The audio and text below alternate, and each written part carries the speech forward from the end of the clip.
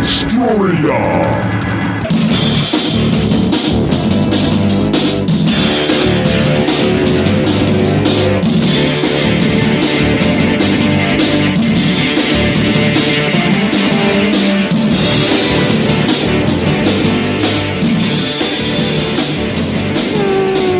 Welcome back, my friends, to the Obscuria podcast, a podcast where we exhume obscure rock and punk and metal, and we put them in one of three categories: the lost, the forgotten, or the should-have-beens. That over there is Robert Harrison, and I'm Kevin Williams. I switched it up. You see that? Oh, yeah, it threw me off. It threw you off. I've been waiting patiently for this moment, Kevin. You get first. Oh, here we go. Yeah.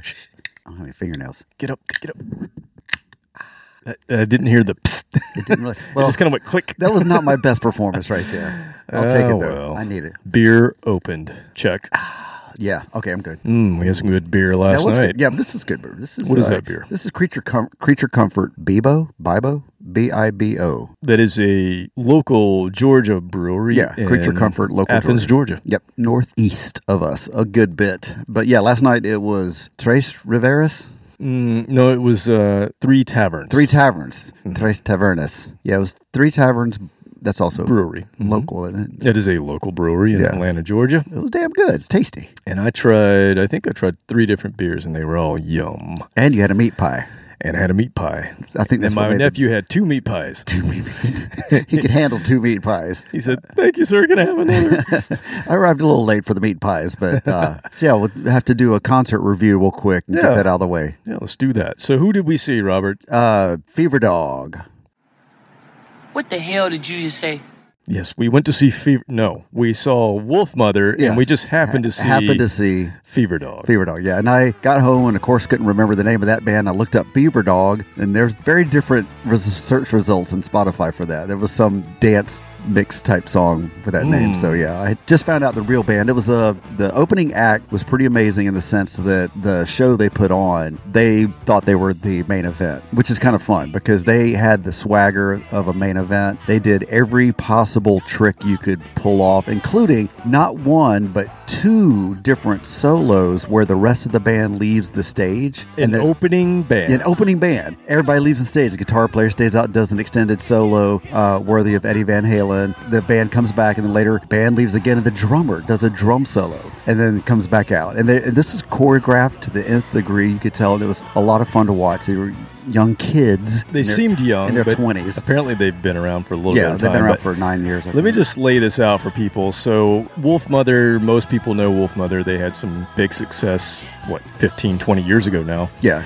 And, they are kind of a retro rock, classic rock kind of sound, acid rock kind of sound, hard rock, whatever you want to call it, but they're killer. Great band from Australia. And so the band they have opening for them, Fever Dog, comes out. The guitarist comes out first and has a guitar synth going on. He's not even playing guitar. It just sounds like synth. And he's wearing this white kind of jumpsuit. Yep, the zipper front jumpsuit. Yeah, I mean, it looks very much, and the first thing I thought, and even had like one sprig of hair that was, I don't know, was it dyed or whatever it was. Glitter or something. Glittery, and they had a little bit of face paint on it. And so the first thing I thought was, oh my God, they're going to give us exactly what Angel used to be in the 70s. It's exactly who they reminded me of. And so he's doing like the synth thing, kind of building up, and then everybody walks out. Actually, they do kind of like a little run. It reminded me of they jog Partridge onto Family. the stage. They kind of jog off. And they've done this before. Very Partridge Family looking too. Yeah. Very 70s looking, all in the white jumpsuits. Every guitar player had a white guitar except for the bass player who did not get the memo. Had a lime green or teal green. Teal green guitar. Kind of stood out. I want to know what the conversation was behind the scenes. Like, Steve, look, we told you. God, man. White. You had one job. We're all doing white. It's all white. Which is exactly what Angel did in the 70s because they were on Casablanca Records and they wanted them to be the opposite of Kiss. I'm sorry, of that band that we don't talk about. I did say it.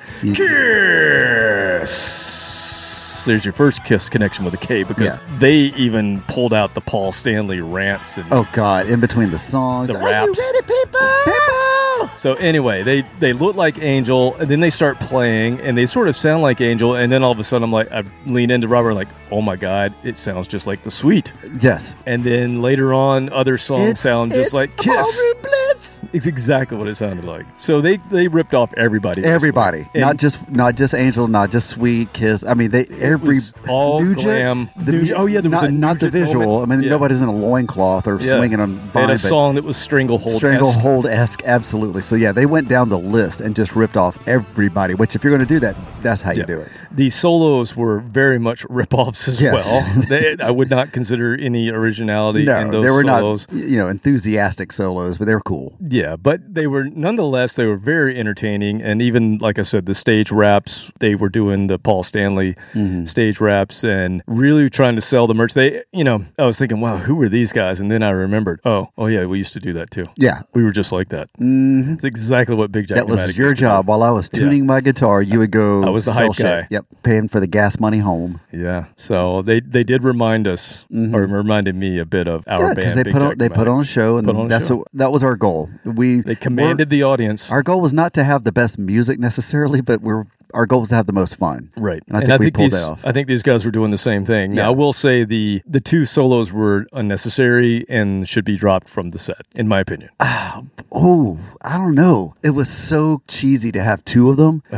But yeah, as the opening band, I don't know how the main. I don't know how Wolfmother thought about it. They didn't care at this point. They must love them because they gave them They had a long praise. set. They gave them a long set, so I think they're fine. I think they're buddies. Yeah. But the other thing is we ran into previous band members, not just one.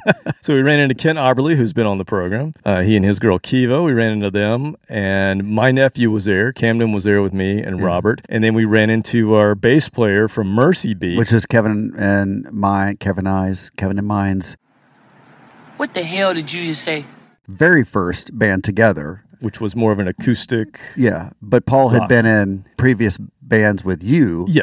Yes, Paul was the bass player in Minor Earth and then also in Soul Speak. So yeah, it was a weird convergence of 3 or 4 different bands that we were joking that if we had tried to do that on purpose, that we never would have gotten everybody in the same room, but we just all ran into each other at the same concert. Yeah. So what'd you think about Wolfmother?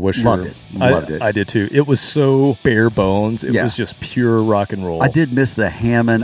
That's one of my favorite things. Keyboard too. His own Mother, when he just starts banging away at that thing and it goes crazy. They do it in the video, but Woman. Yeah, I said Mother, Woman. Yes, and they still pulled it off well though. He went into some guitar solos in the middle of that in exchange for the Hammond, so I think he made up for it. Andrew Stockdale is just awesome. He's got that really high voice that he's able to pull off some crazy high notes even after 20 years, and then playing great guitar riffs while he's singing. That's what I was going to mention. Is he's one of those guys that can play the rhythm and the lead at the same time and sing. Because he would play the main riff and you wouldn't miss it. You wouldn't miss a beat, even though he would kind of lay off for a second to play a little bit of lead bits here and there, but you wouldn't miss the rhythm being gone.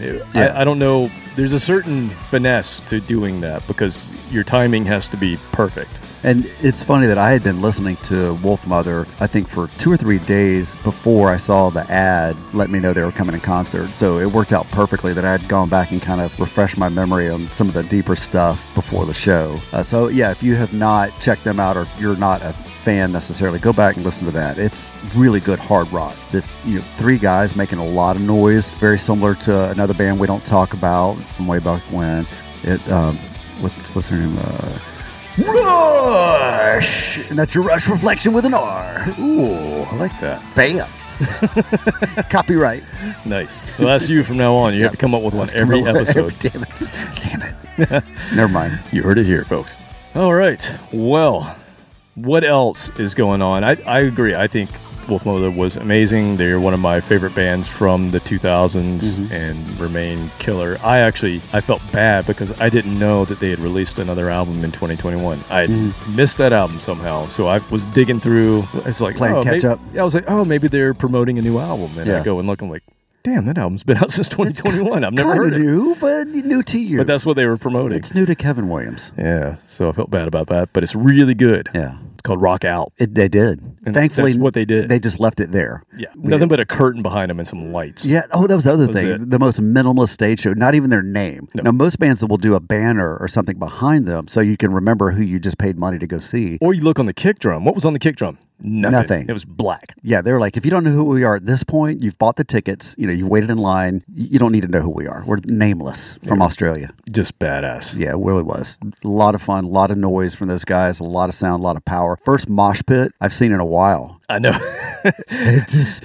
They were moshing to one of the, I forget which song it was, but it was one of the more folky songs. Yeah, it has like a fast beat in the middle, and they were moshing to it. Yeah, it wasn't what I expected them to.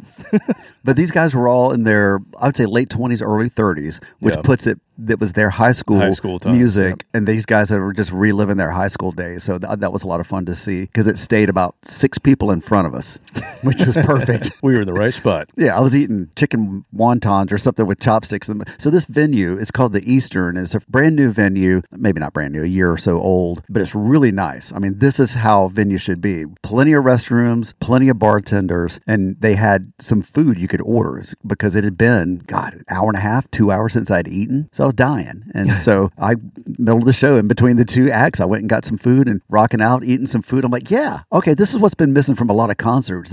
Just some good food. I agree. There's nothing wrong with that. I agree. Nothing unrock and roll about having some good food while you're rocking out. I've never seen anyone eat out of a to-go Chinese box with chopsticks. With chopsticks. During a concert. Yeah, and you raise the chopsticks up with like the rock and roll devil horns. It works.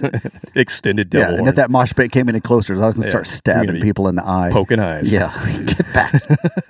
Idiots. Anything else that we need to let the people know? You mentioned last time that there may be a reason for me to play some music, but... Nah. I didn't have time, man. I was supposed to do that today, but I made a... All right. Yeah, I've been playing with the balls. You've been playing with your balls? Playing with my balls, but they're not quite ready for public consumption yet, so we'll save that for one more week. But yeah, so what do you think your most expensive mistake is to date? My most expensive mistake? Yeah, that cost you money. It has to be a car accident, I would assume. Yeah, I could see that. I can't think of anything But insurance bigger. pays for it, though. But insurance pays for that. Yeah. Oh, huh. Nothing's coming to mind. I think you probably have something. Yeah, this is the latest. So my latest mistake cost me $4,000 today. Oh, a little one. $4,000. Yep, that was it. What did you do? Chump change. I didn't notice that my painters had painted started to paint 4 rooms before I could tell them, hey, those aren't included. Oh! So because they'd started like sanding and prepping, we had to finish the job. I couldn't just leave it like that. So you had to pay for that? Yeah, out of my pocket. Because the painters, wasn't their mistake. That homeowner is so happy right Yeah, they're now. getting an entire, and this is a mansion, a big Buckhead mansion. These are big rooms? Yeah, this is not like a tiny little mobile home full of rooms. No, these are huge. So it's probably... These are $4,000 rooms. 2,000 square feet extra that I didn't charge for, and I'm having to pay the painters. Yeah. Wow. Mm-hmm. Wow, that's good. Great. Dumbass. Oh my God. Now, why is it not their fault? Why is it your fault? Because you didn't tell them not to. It's my job. I have to be clear about things, and it's my job to clarify what they need to do. I'm the GC, and therefore it all comes back to me. It wasn't their fault. It was a miscommunication, but it was a miscommunication on my part, so I can't make them do it for free. Okay. That would hurt them a lot more than it would hurt me, so got to take it up the shorts, man. Take it up the shorts. Yeah. Ow. Ouch. Oh, yeah, that hurt. All right. Yeah, then I'd tell the homeowner, I'm like, yeah, I'm that dumb. Yeah, we're up there because he asked me. He's like, oh, we didn't ask. I'm like, yep, I know you didn't ask for that, but we're doing it anyway. Guess what? Just a little present from us to you. Just because I love you guys so much that we're just going to do it out of the goodness of my heart, son of a goddamn. Well, you know what you should have done. After you spend $4,000 on absolutely nothing, go listen to Pot of Thunder, Cobras and Fire, Growing Up Rock, Slamfest Podcast, Decibel Geek, A to Z Radio, Metal Up Your Podcast, The Hustle, Disciples of the Watch, Podcast Rock City, Sean Geek and Fast Fret Podcast, State of Amorica, Rock Strikes 10, Potter Than Hell, Shout It Out Loudcast, The Ron Keel Podcast, The Kiss Room, Ages of Rock, Retro Zest Podcast, and don't forget about Monty. Hey, it's Monty. Monty's Rockcast. Come visit us in Obscuria.com. Like us, share us, Facebook, X, Instagram. I haven't checked any of the sites for reviews. So maybe we have one, maybe we don't. If we don't, I'm going to cry next week. I don't even know how to log into the other ones. I can get on the Facebook account, but not the Instagram or anything like that. The Instagram. Nope. I see a bunch of people jumping off X. Oh, well, I mean, every week there's another reason to do that. Yeah. So I don't know how long we'll be on there. Yeah, maybe no reason. Just let it linger. You got to let it linger. That was a good song. That was a good song. I like that one. She's no longer Not with when us. I sing it, though. No, not really good. No. Me neither. Not I good can't at all. pull off a cranberry. All right, so Robert, this week, I just got to tell you, ever since the Marvelous 3 reunion, Oh, that was so good. I have just been nonstop revisiting a genre that sometimes I'm at odds with. It's one that I love, but in the past, I've found it a little embarrassing, like to roll down your windows on your car and blast this kind of music. It's definitely a guilty pleasure. A lot of guys like Taylor Swift. It's okay. You can admit it. Yeah, that's where we're going. This is definitely a guilty pleasure. Let me get my phone out. I'll say the benefit of age has allowed me to just not give a shit anymore. And, that's where I am in my life. I really don't care what anyone thinks, and I don't know why I ever did. I like what I like, and I don't care if it's syrupy, sweet music. So this week, we are going to revisit episode 206, Reigniting Power Pop, Volume 3.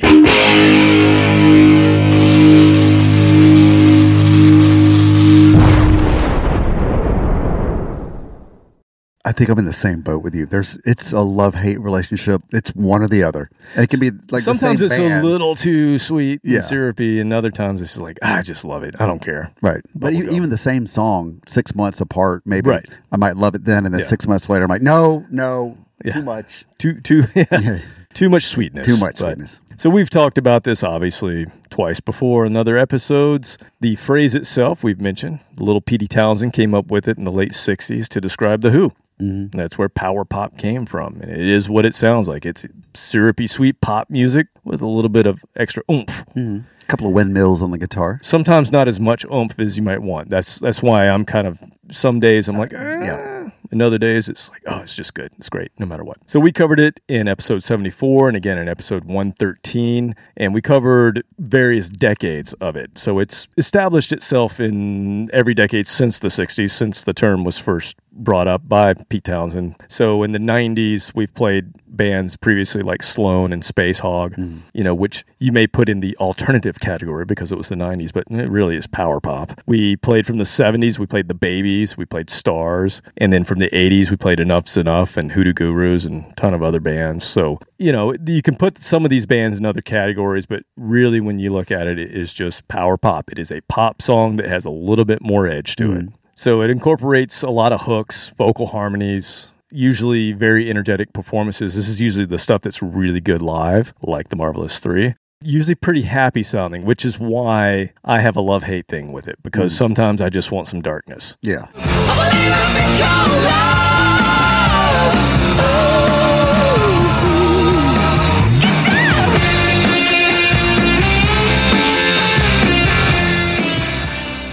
And I don't mean the band The Darkness, although I do want that. Yeah, although I do want that. But no, I'm just something a little bit darker is usually where I go with music. Here you get pretty happy stuff.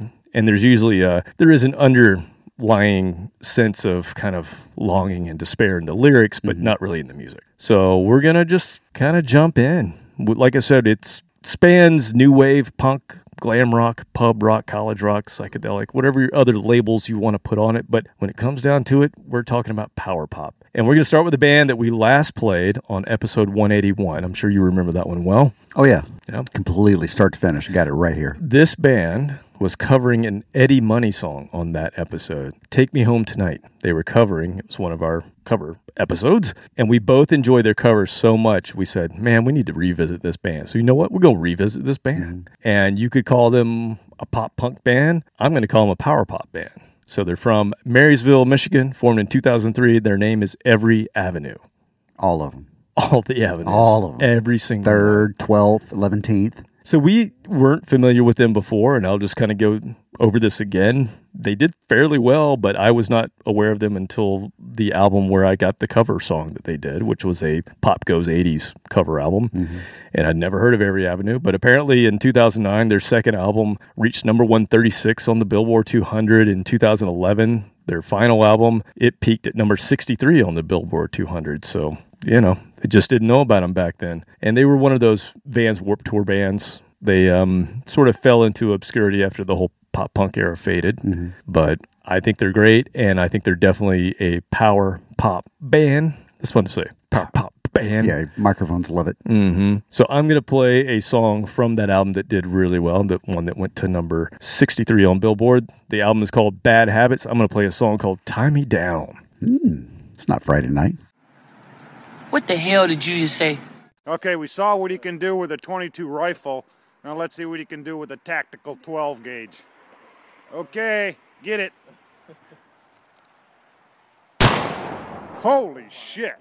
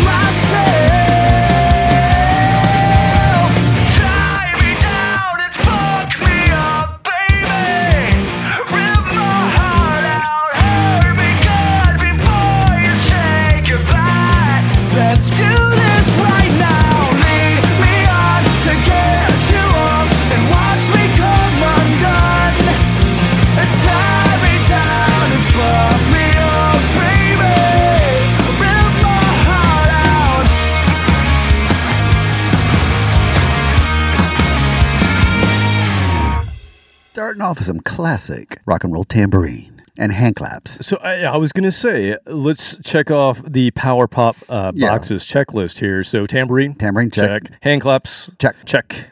Did we have some oohs and ahs? Yes, check. Three-part harmonies, check. Yep. Could you do the white person dance very easily to it? Even I could. Okay, check. Yeah, check. I think that covers it all. I'm pretty sure this is a Power Pop song. Yeah. And the intro reminded me of Thanksgiving's past. That is exactly what my family sounded like on Thanksgiving, because we would usually go to my... Except they didn't have Chicago accents. Yeah. Sorry. I forgot about that part. Yeah. Hey, Bob. That's Webgate. Hey, Bob. Hey, Bob.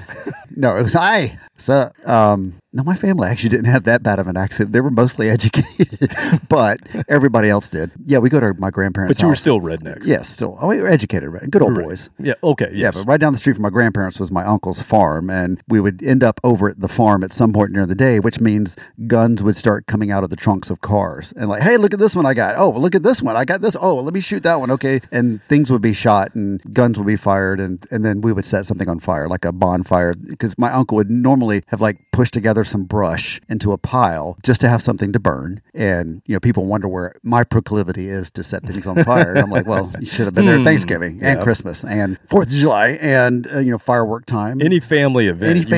There were guns, fireworks, and fire. And this is coming from, let's see, one uncle, there are 3 brothers, my dad, the Baptist minister, second brother, master's degree in horticulture, super smart, biochemist type person, third guy, principal of a school. So you put all 3 of them together, and it was just anarchy on Thanksgiving.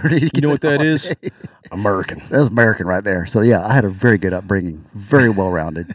Yeah, every Thanksgiving for me was on a farm as well. Same thing? Same thing. Well, we weren't shooting guns, though. Oh, okay. But still, out in nature. What were you doing? Well, we did have bows. Oh. So we were all bow hunters.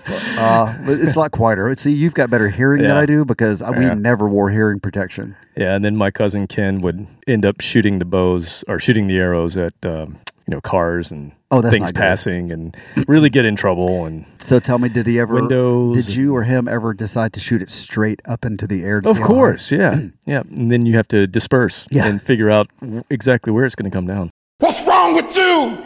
The scaredest my nephew has been was the day he did that, and it came down onto the hood of my 4-month-old Dodge Charger. Oh, put a big dent right in the middle of the hood. Still there?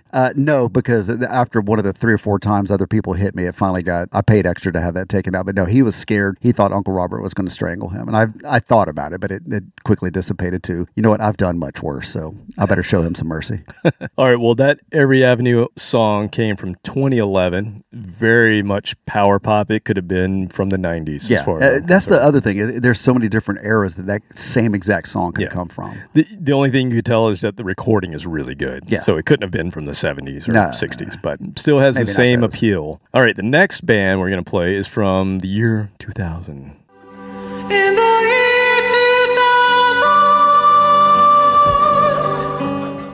And this is a band that I did not know about until reading a social post from Mr. Mike Portnoy, of all people, Mr. Prague drummer himself. He was going on a rant on his social about the Marvelous 3 this year and about how did he never know about this band. That's a good rant. Yeah, no, it was a good rant. He was like, how did I never know about this band? I even know Butch, and I never knew of this band, and how did I miss them? Apparently he's a huge Beatles fan. Yeah. And really the Beatles and the Who and not so much the Stones, but I think those 2 bands really, that's what power pop's based on. Of course.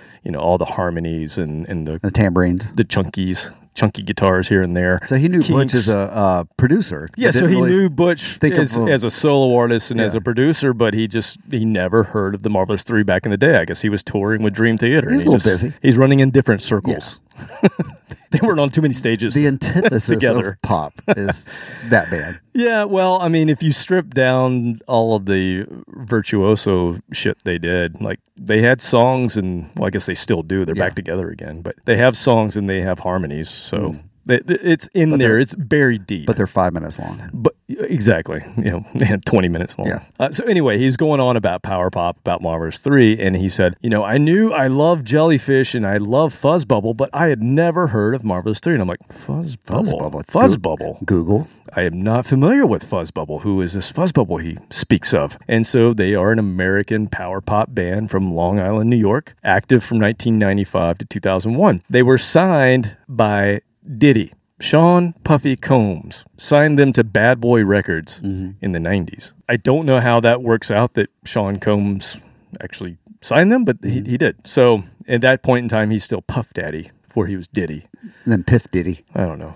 God confuses me with his names. Daft Pity. So in 1997, they actually contributed a rock remix of a Puff Daddy song called It's All About the Benjamins. And then a year later, they had a track on the soundtrack to Godzilla.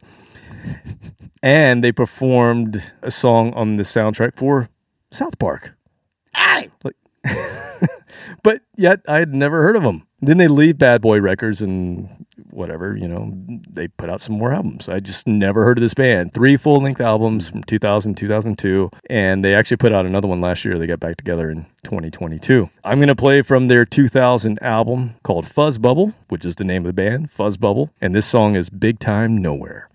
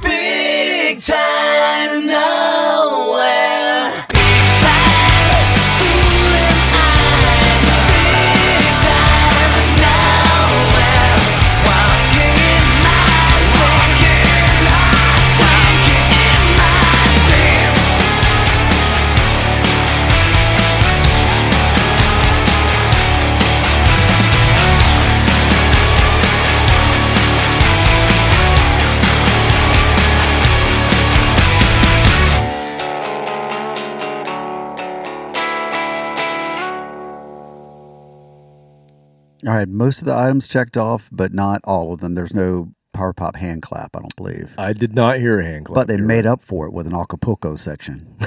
See, with They're singing Acapulco. Yes, they were. That was, and the guitar had a little bit of quirkiness to it, which puts it in my personal sweet spot because pure Power Pop a lot of times doesn't really grab me. Marvelous 3 is the exception. They don't do a whole, they're just straight ahead. They don't make any apologies about it, but it's so heavy and so well done that that's okay. A lot of other Power Pop that's just kind of vanilla doesn't grab me as much, but you put I'm glad you said that. A little bit of quirkiness or weirdness in it, and all of a sudden you've got my attention. Which is, I think, a lot of people talk about Jellyfish, and they were like, I think that you're right. It's the quirky ones that make it a thing for me as well. Like Jellyfish is super quirky. Like you'll be rocking out and then all of a sudden they'll go into like a banjo section or something like completely weird with horns. You know, it's just bizarre. But I think it's the bands that, because it can come across very vanilla. Like I was talking about the white boy dance. Like if you can white boy dance the whole time. Yeah, the first one was a formulaic. If you want to write or play really good power pop, or not good, but just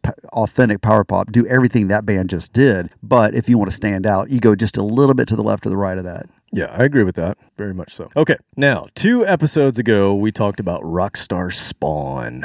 Not spawning, but not spawning. not the act of. We talked about the hatching of these little the end rock results. stars. Mm-hmm. And we mentioned the son of that platform boot wearing dude with the hairy chest and the Todd Rundgren. star on his face. Oh, Bootsy Collins. No, Bootsy no, it wasn't Bootsy. It was Sting. no. Sting. No, I'd love to see Sting in It's some just platform fun, shoes. It was just in fun there. to say. Yeah. I had to say that. Yeah, and I think it was that guy Paul from Kiss. There's your second Kiss connection with K, and I woke the dog up. Yeah, it's usually the first or the second. He had to scratch anyway, so he's scratching. He was playing it off. I was like, no, that's cool, man. No, I woke up to scratch, not because you said the Kiss word. Yeah, so we talked about Evan Stanley a couple episodes ago, and we played his new band, Amber Wild, but we also mentioned that he used to be in a power pop band called The Dives, and I thought they were from L.A., but when I was doing a little reading on them, they're actually from New Jersey, so I'm not sure how that all worked out, but anyway, I saw this band on the cruise that I went on, the cruise with the K. Yeah, that cruise. The Cool Cruise? Yes. The Cool Cruise with the K. 2017-ish. I don't remember which one it was. I'd have to look it up, and I don't really feel like doing that. But anyway, I saw them. They 2016 was the one that I was on. So it must have been the next one. Yeah. Yeah. And they did like the pre-party, and then I believe they were on the boat as well. So I was home a couple times. Evan was one of the guitarists. He sang a couple of leads, but mostly it was another guitarist who did most of the lead vocals. They were really talented. They put on a great show. It was, checking all the boxes of what a power pop band does. Ace Jr.? Ace Jr. Yeah, no, it was not. I don't remember what that would it have was. been great. Well, the funny thing was they looked very out of place with the rest of the groups on the Kiss cruise. Well, because they were under 40? Well, that's part of it, but they also just didn't have that rock look. Oh. Like they were all short haired. They all kind of had this clean cut More look. like Weezer. Exactly. They looked much more, and they didn't even look that grungy or alternative. They were a little too clean. Wasn't the bass player last night for Wolfmother? Exactly. That's what they all look like. He just looked like that guy. A chemical engineering student from Georgia Tech. He probably was. That's what these guys all He looked really like. smart, too, but, he was a good bass player. Great bass player. Had a badass distorted bass tone. Yeah, it was nasty. But anyway, that's exactly what this band, The Dives, looked like. So they kind of stuck out a little bit, but they were kick-ass. They were great. Evan left that band after a couple of years, and they continued on as a trio, and it looks like they were playing... I don't know. I can't figure out if they're still together. It looks like their last post was last year when they were playing some shows, so I'm not sure what they've done this year. Maybe they're not together anymore, but all I could find was the one EP that I had with Evan, but even that's not on iTunes anymore. They do have 4 singles released, a couple singles in 19 and a couple singles in 2021, but I don't see the 2017 EP that I bought back in 2017, so I don't know. Weird for just disappear like that. Yeah, kind of weird. But anyway, I do have that. I'm going to play from that EP with Evan playing on it. The EP is called Everybody's Talking, and even Discogs didn't have it listed, so I thought it was really weird. Is it a concerted effort? I don't know. We'll have to do a little more digging. Is it getting canceled? That's what I'm wondering. Like, what happened that they are trying to erase this EP? Well, we're going to play from it. We're going to do it. We're rebels. Right, that's Fuck right. you. It's like pirate radio back in the day. Screw you, man. We're going to play the very, very check every box power pop song called Anticipation.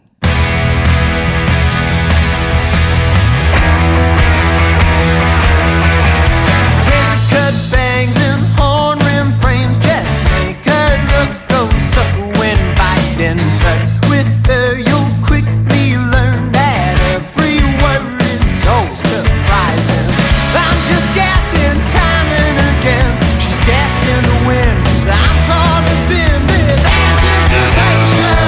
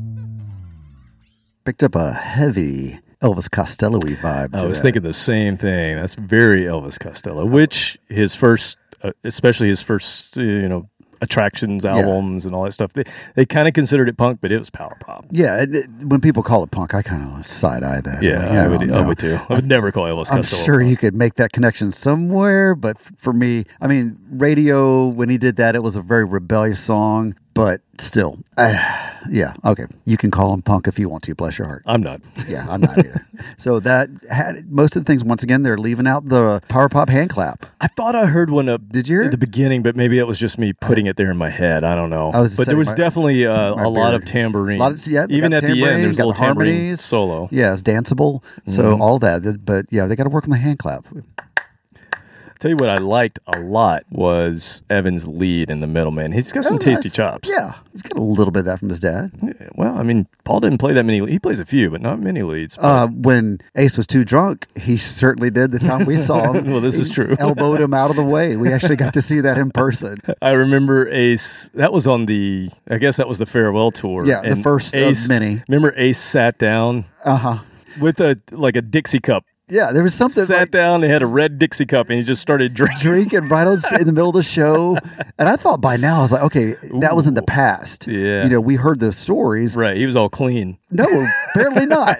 And stood up, and I didn't know what was going on. I thought it was part of the show at first until I realized, no, Paul just pushed him out of the way and started singing the words. He was supposed to sing 2000 Man. That's the Rolling Stones cover song that Ace sings. Yeah. And he got up to the mic and couldn't remember a single word. Yeah, and he just, like I said, just walked over and gave him the elbow, and he said, fell out of the way. But yeah, that we got to see Ace in his prime drunkenness right there when he was supposed to have been clean 20 years ago. Yeah, I believe that was 99. That was the farewell tour. Yeah. That was Imagine Ace's farewell. Yeah, it wasn't the band. It's like, see you, Ace, you're out for good. Yeah, pretty much. All right, well, let's go to a group that has a very, very close tie to a 90s alt power pop band that you and I really, really like. Alt or alt? Alt. Okay, because Alternative. There's the aughts. No, not an aught. 20 No, this is a 90s band. I guess they went into the aughts. Yeah.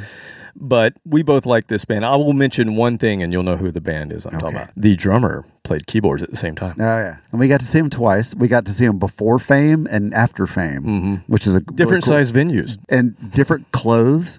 They had a lighting show. They had fancy instruments. Who are we talking about? Yeah. Semi-sonic. Not completely sonic. Yes. Just semi-sonic. Semisonic. So this group we're about to play is the precursor to Semisonic. Oh, I didn't know there was Yeah. one. So the band prior to that was a band called Trip Shakespeare. And they were actually pretty famous. They were from Minneapolis, Minnesota. They were active from the 80s until the early 90s. Dan Wilson and John Munson, who were the guitarist and bass player in Semisonic, were in Trip Shakespeare. And I believe Dan's brother was also in Trip Shakespeare. And they did, self-released albums, a couple albums, and they got signed to A&M, and they released 2 albums in the early 90s. The problem with Trip Shakespeare was they were a power pop band, and they were very much like Jellyfish, and it just didn't have a place in what was the hair bands going out and the grunge coming in, and they weren't quite alternative enough because they were kind of the quirky power pop thing. And I think it just didn't work out. But they released several albums, like I said, and you can go back and check them out. And I think they're really, really good. I don't think the labels knew how to market them. And this is kind of the same fate that Jellyfish had as well. Critics loved them. Same thing with Jellyfish. Critics love Jellyfish. Musicians love them.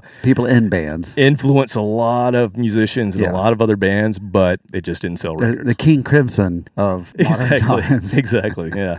So after they broke up, Dan and John formed Semisonic, and honestly, Semisonic were a power pop band, but, but they embraced the alternative. Yeah. And things had changed enough. It had been late enough in the 90s, because that was, 98, 99? Late 90s, yeah. So the grunge was gone. It softened. It was more pop. Plenty of the acoustic pop type stuff. That was the time for power pop in the late 90s. And he went on, I know that was their one-hit wonder technically, but the album's great. They had a couple other minor hits. They had 3 good albums. Yeah, and then he gets a lot of writing credits for other people now, I think. Yeah, he's a big-time writer.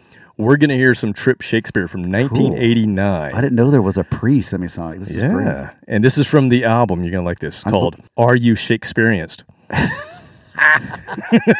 Well, I'm glad I showed up, Kevin. This song is called Earth by Revolving.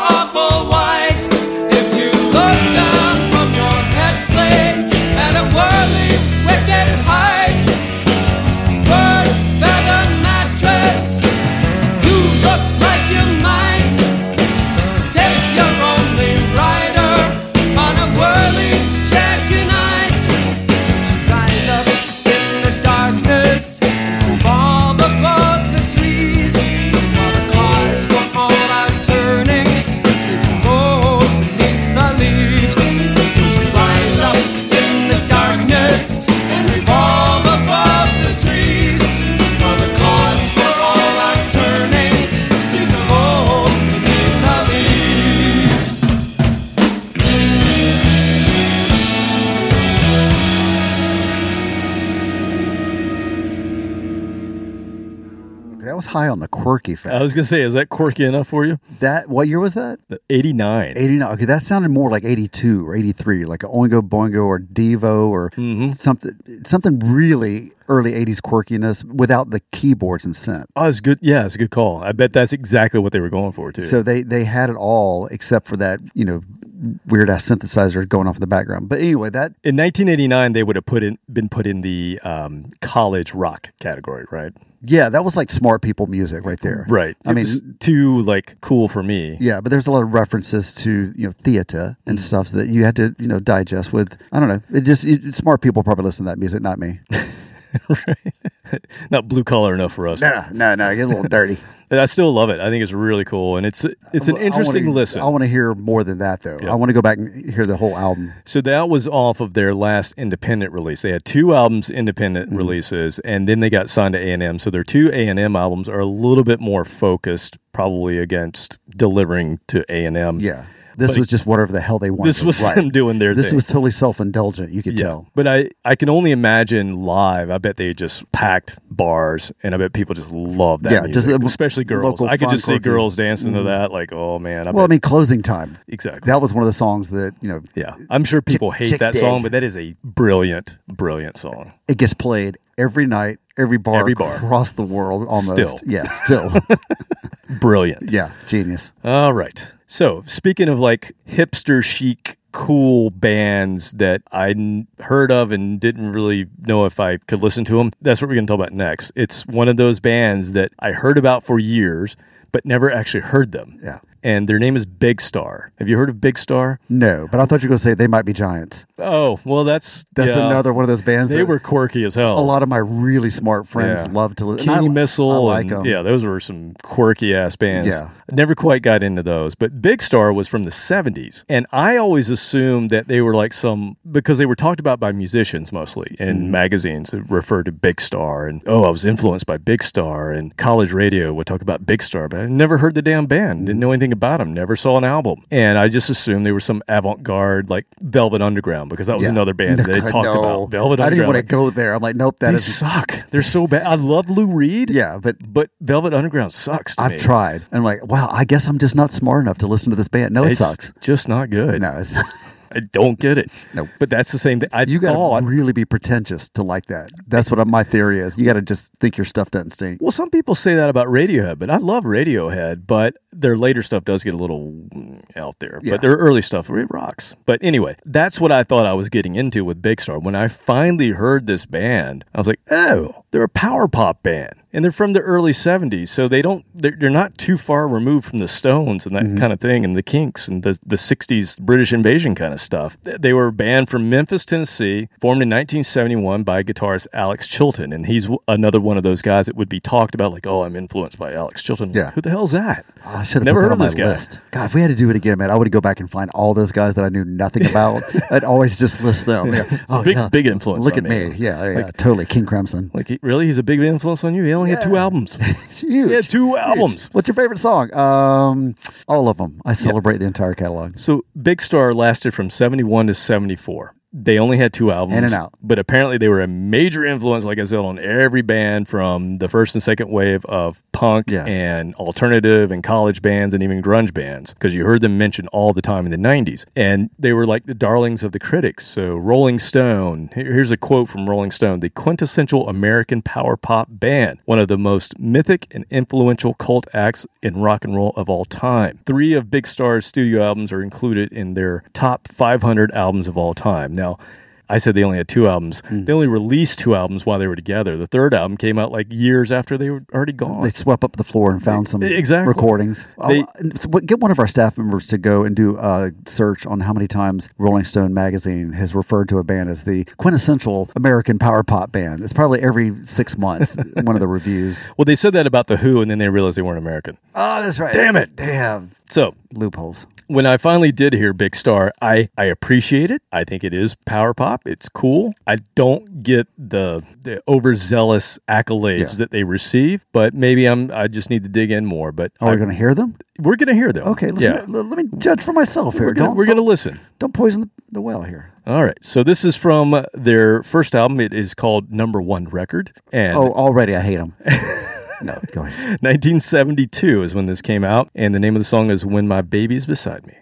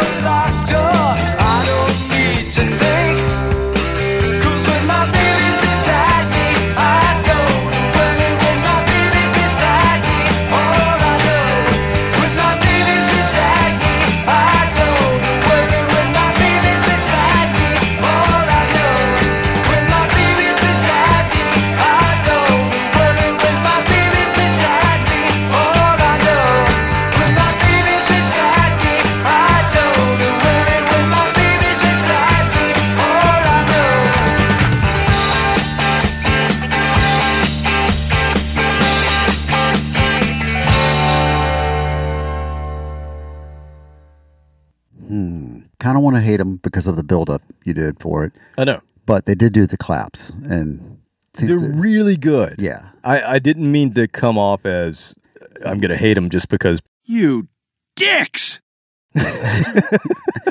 No, I did not hate them. I definitely need to listen some more because right now I was getting a very strong Partridge Family meets Bay City Rollers vibe. But yeah, maybe that's just because that's all we know. Pop. Yeah, that's what we saw as far as pop music was on the TV. So here's my theory. We were 5 years old. Here's my theory because I think you're right on. That's kind of what they were. At the same time, in England in '72, you've got the whole glam movement going on, right? You got the T-Rex, the Sweet, and all that stuff going on. So I'm wondering if people think so much of them, or musicians think so much of them, because they never sold any records. Like they never got big, even though their sound was like could have been Partridge Family, could have been bubblegum, Vanilla E hit of the day, and they didn't have the hit. So I'm wondering if that's the reason. Like they didn't get the hit, so therefore they're cool. Yeah, that's just like all the bands out there that are like that.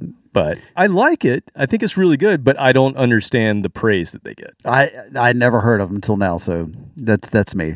All right. Well, don't let me deter you from going and checking them out because they are really good. It's just I always thought it was one of those bands where I'm like, but that's also a mood. Hear about them. There may be a mood where like some of the Clapton stuff is like that. It's just jangly. it's not it's not Layla, but it's the third or fourth song on some of those albums that's kind of a poppy song that he's wired on 4 hits of coke and who knows what else, and he just made a pop song. The sound of the guitar though did make me want to go find out, is he playing, you think that's a Telly or a Strat? Because it had that, I kind of think it's a Telly, but I could be wrong. You are correct, sir. Yes! We'll see what videos they got on MTV. Oh, Yeah. wait, no, we can't do I that. don't think it's a Gibson, but we'll check it out and see. Yeah, there were some beautiful guitars last night, weren't there? Oh man, they had some Gibson? great. Oh, that The big SG, Gibson. but then the huge white. I think that F-hole. was a. I don't think that was a Gibson. Oh, not? No, I think it was. Yeah. Oh no, sorry. I thought you were setting that up for some reason. I'm like, what? No. I was trying to take think that of the back. brand. That was but not a connection. I think it's a Gretsch. Gretsch. I think it was the. What did I say? Yeah, Gretsch. That was my dream guitar. Yeah. What's the name of it? A White Penguin? I think that's what they call it. Oh, seriously? I think that's what they call that guitar. It was gorgeous. Yeah. Gorgeous. I could never have that, but it's gorgeous. Yeah, I think Elizabeth had that guitar for a minute. I don't know if she still has I it. remember that. Was it silver or white? Well, the White Penguin's only white and has like this gold hardware. It's a beautiful she had a guitar. Penguin? She had. I thought she had a silver Gretsch. She does. She had 3 Gretsch guitars. Nobody cares about this conversation, but that's okay. Anyway, that's half our. Yeah, podcast. she plays Gretsch. That's what she plays. Beautiful But guitars. really beautiful. All right, so we're gonna jump from 1972 all the way back to 2001. In the year 2000. And this is a band that I discovered. Another band. We've already talked about one, but another band that I discovered on a short-lived VH1 show called Bands on the Run. How many seasons? Was it just one season? One season. That's right. It was only one. It was a reality. You and I really liked that. Really loved the show. I thought it was great. It was right at the time that we were doing the same thing. We're starting a band. Yeah, so we've mentioned Flicker Stick. It's a Texas band that did power pop, but more alternative sounding music. Just really good stuff. They even had a little spacey edge to a lot their of stuff. slower beats to it. It was a little drawn out. Yeah, so it wasn't as just upbeat pop, but it was still pop. Great band. We will be digging into them later. Sure. Great band. How have we gotten this far and not done that? I know. I don't know. We've talked about them. Low hanging fruit. Yeah. So the band we're going to play was sort of the band that was painted in the show as the villain, kind of the yang to Flicker Stick's yin. And this band is called Soul Cracker. Do you remember? Yes. Okay, so they were the guys. They were kind of played off to be like, those guys are dicks. They're dicks. We took down their flyers, man. Right. They were those guys. That would have been us. So if you don't know Band on the Run, go on YouTube and check it out. It was on VH1. It ran from April 2nd to 99? I think July. It was a short season even. It 2001. 2001. Okay. It featured 4 unsigned bands, and they were all competing for this prize package of $50,000 in cash and then $100,000 in equipment from Guitar Center. Yeah. And then they also got a showcase in front of record execs, which that still meant something then, I guess. Oh, so excited for that. And they got a free video that was going to be aired on VH1 when that still mattered, something. yeah. VH1 picked 4 independent bands, put them on the road. Cameras follow us everywhere. We play the same towns, different venues every night. And we live on $20 a day. We only have 2 or 3 days to promote each show. Whichever band can draw the most people and make the most money will stay on tour, and the people who don't make as much You'll be kicked off and sent home.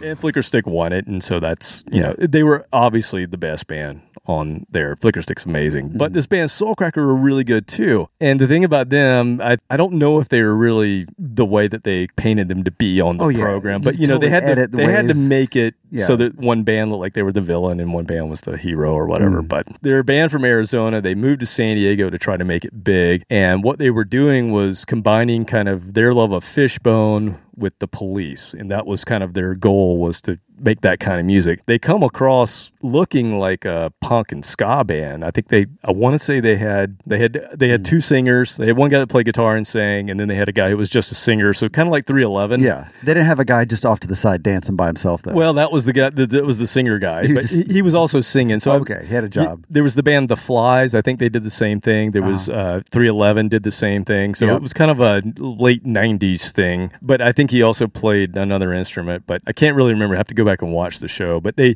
came across as looking like a punk ska band, but their sound was very power pop. So they were a little conflicted with what they were doing and how they looked. But they did come in second, and they did release a couple of albums. They had a couple of EPs before the show, and then they released a full length after the show, and then that was it. Yeah. I can't find anything after the show. Do you remember what the other two bands were? There was a band that was, I think, literally put together just for the show called Harlow. Okay, I remember that. It was an all-female group.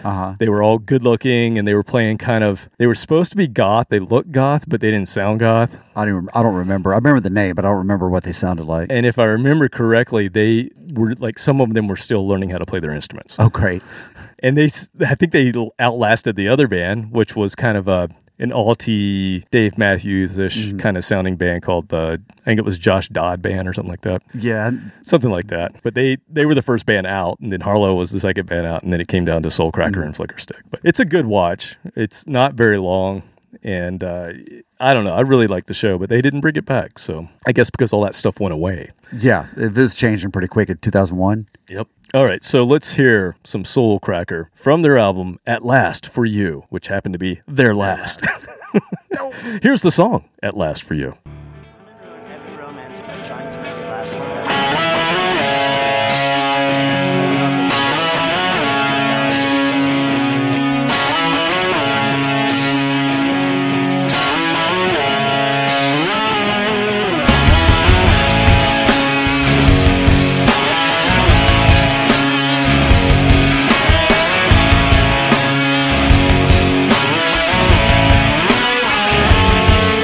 There's nothing in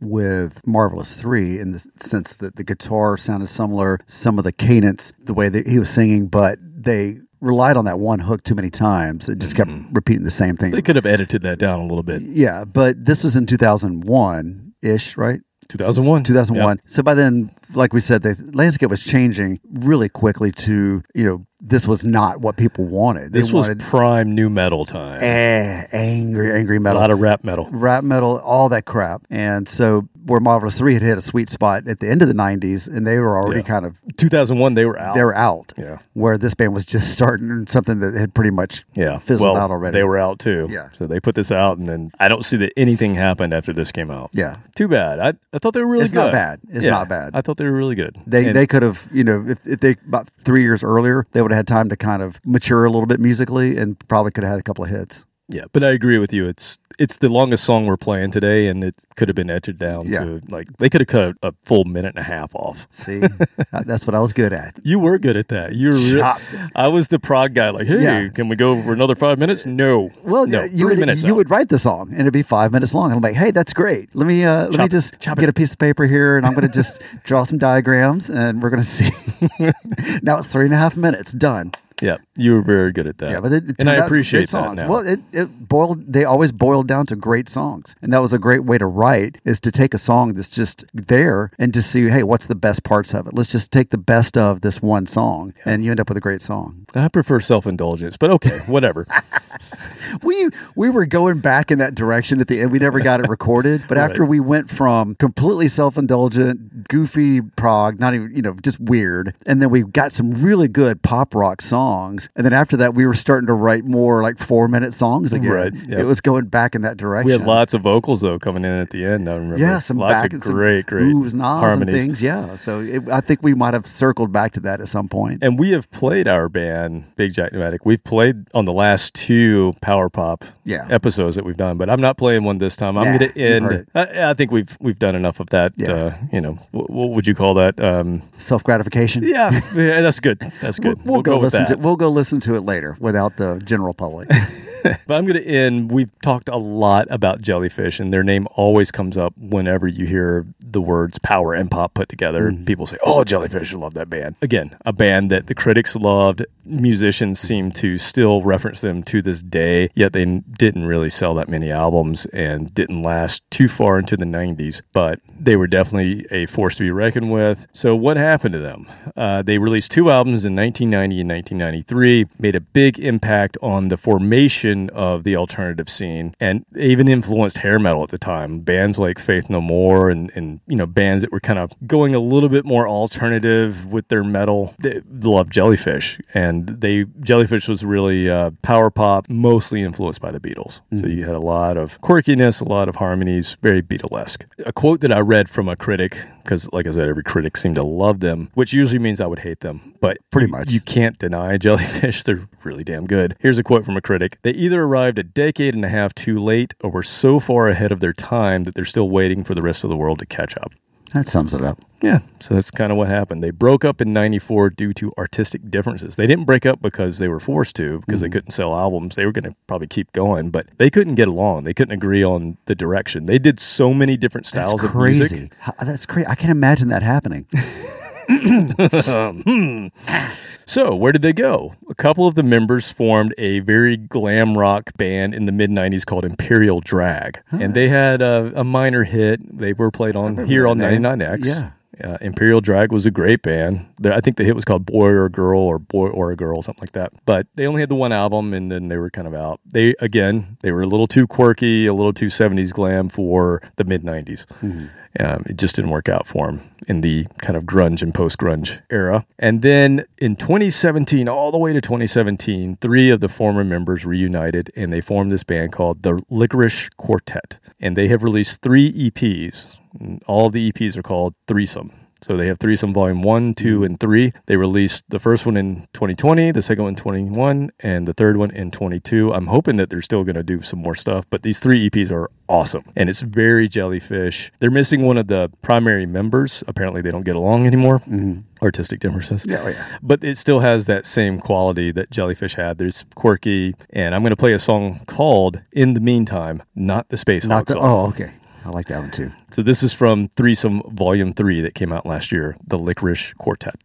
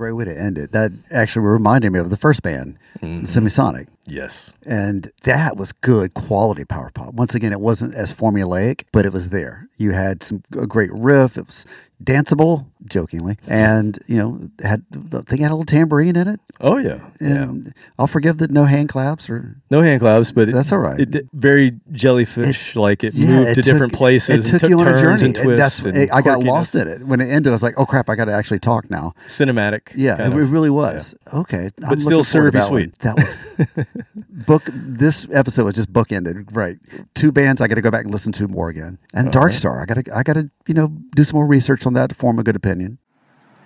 What the hell did you just say? Yeah, Big Star. I mean, Dark Star. I'm thinking Neil Diamond. Jesus. So you're talking about Trip Shakespeare you're going to visit. Yeah. Yeah. Every Avenue was the first band we played, but... Yeah, the smart band that made me feel dumb for listening to Trip it. Shakespeare. That's why I couldn't remember their name. Yeah. My IQ just lowered. Just remember, are you Shakespeareanist? Yes. I am not, no. So that's what I got for you, man. A little syrupy sweet. Like that song... I'm not sure that I would put down the windows and blast it, but No. That was more, Sunday brunch time. Yeah, in the house by yourself. Yeah. It's good music. It is really good music. Well, your wife and kids wouldn't like that music? I think they would. I think your wife would like that. No, she wouldn't. She wouldn't? No, she's not into this kind of stuff at all. Not at all. Mm-hmm. I thought she would, at least by now. No, it's too poppy for her. She likes like pop today pop. Like K-pop. Or like Ed Sheeran? Yes, exactly. Oh, that God, kind of stuff. Really? Yeah. I don't get it. But she's smart. She is smart. I know. She's smart. She likes Pink Floyd and Zeppelin. Exactly. But then that's where it is. She's listening to that crap. I don't know. I don't get it. Yeah, whatever. We'll keep working on her. I don't know. But anyway, that's what I got for you. Yes, it was, mostly major chords here today. Yes. But we'll get back to something a little rougher and darker next time. We got to cleanse the palate, man. Exactly. We can't get into too much of a groove. All right, people. Until next time. See you later.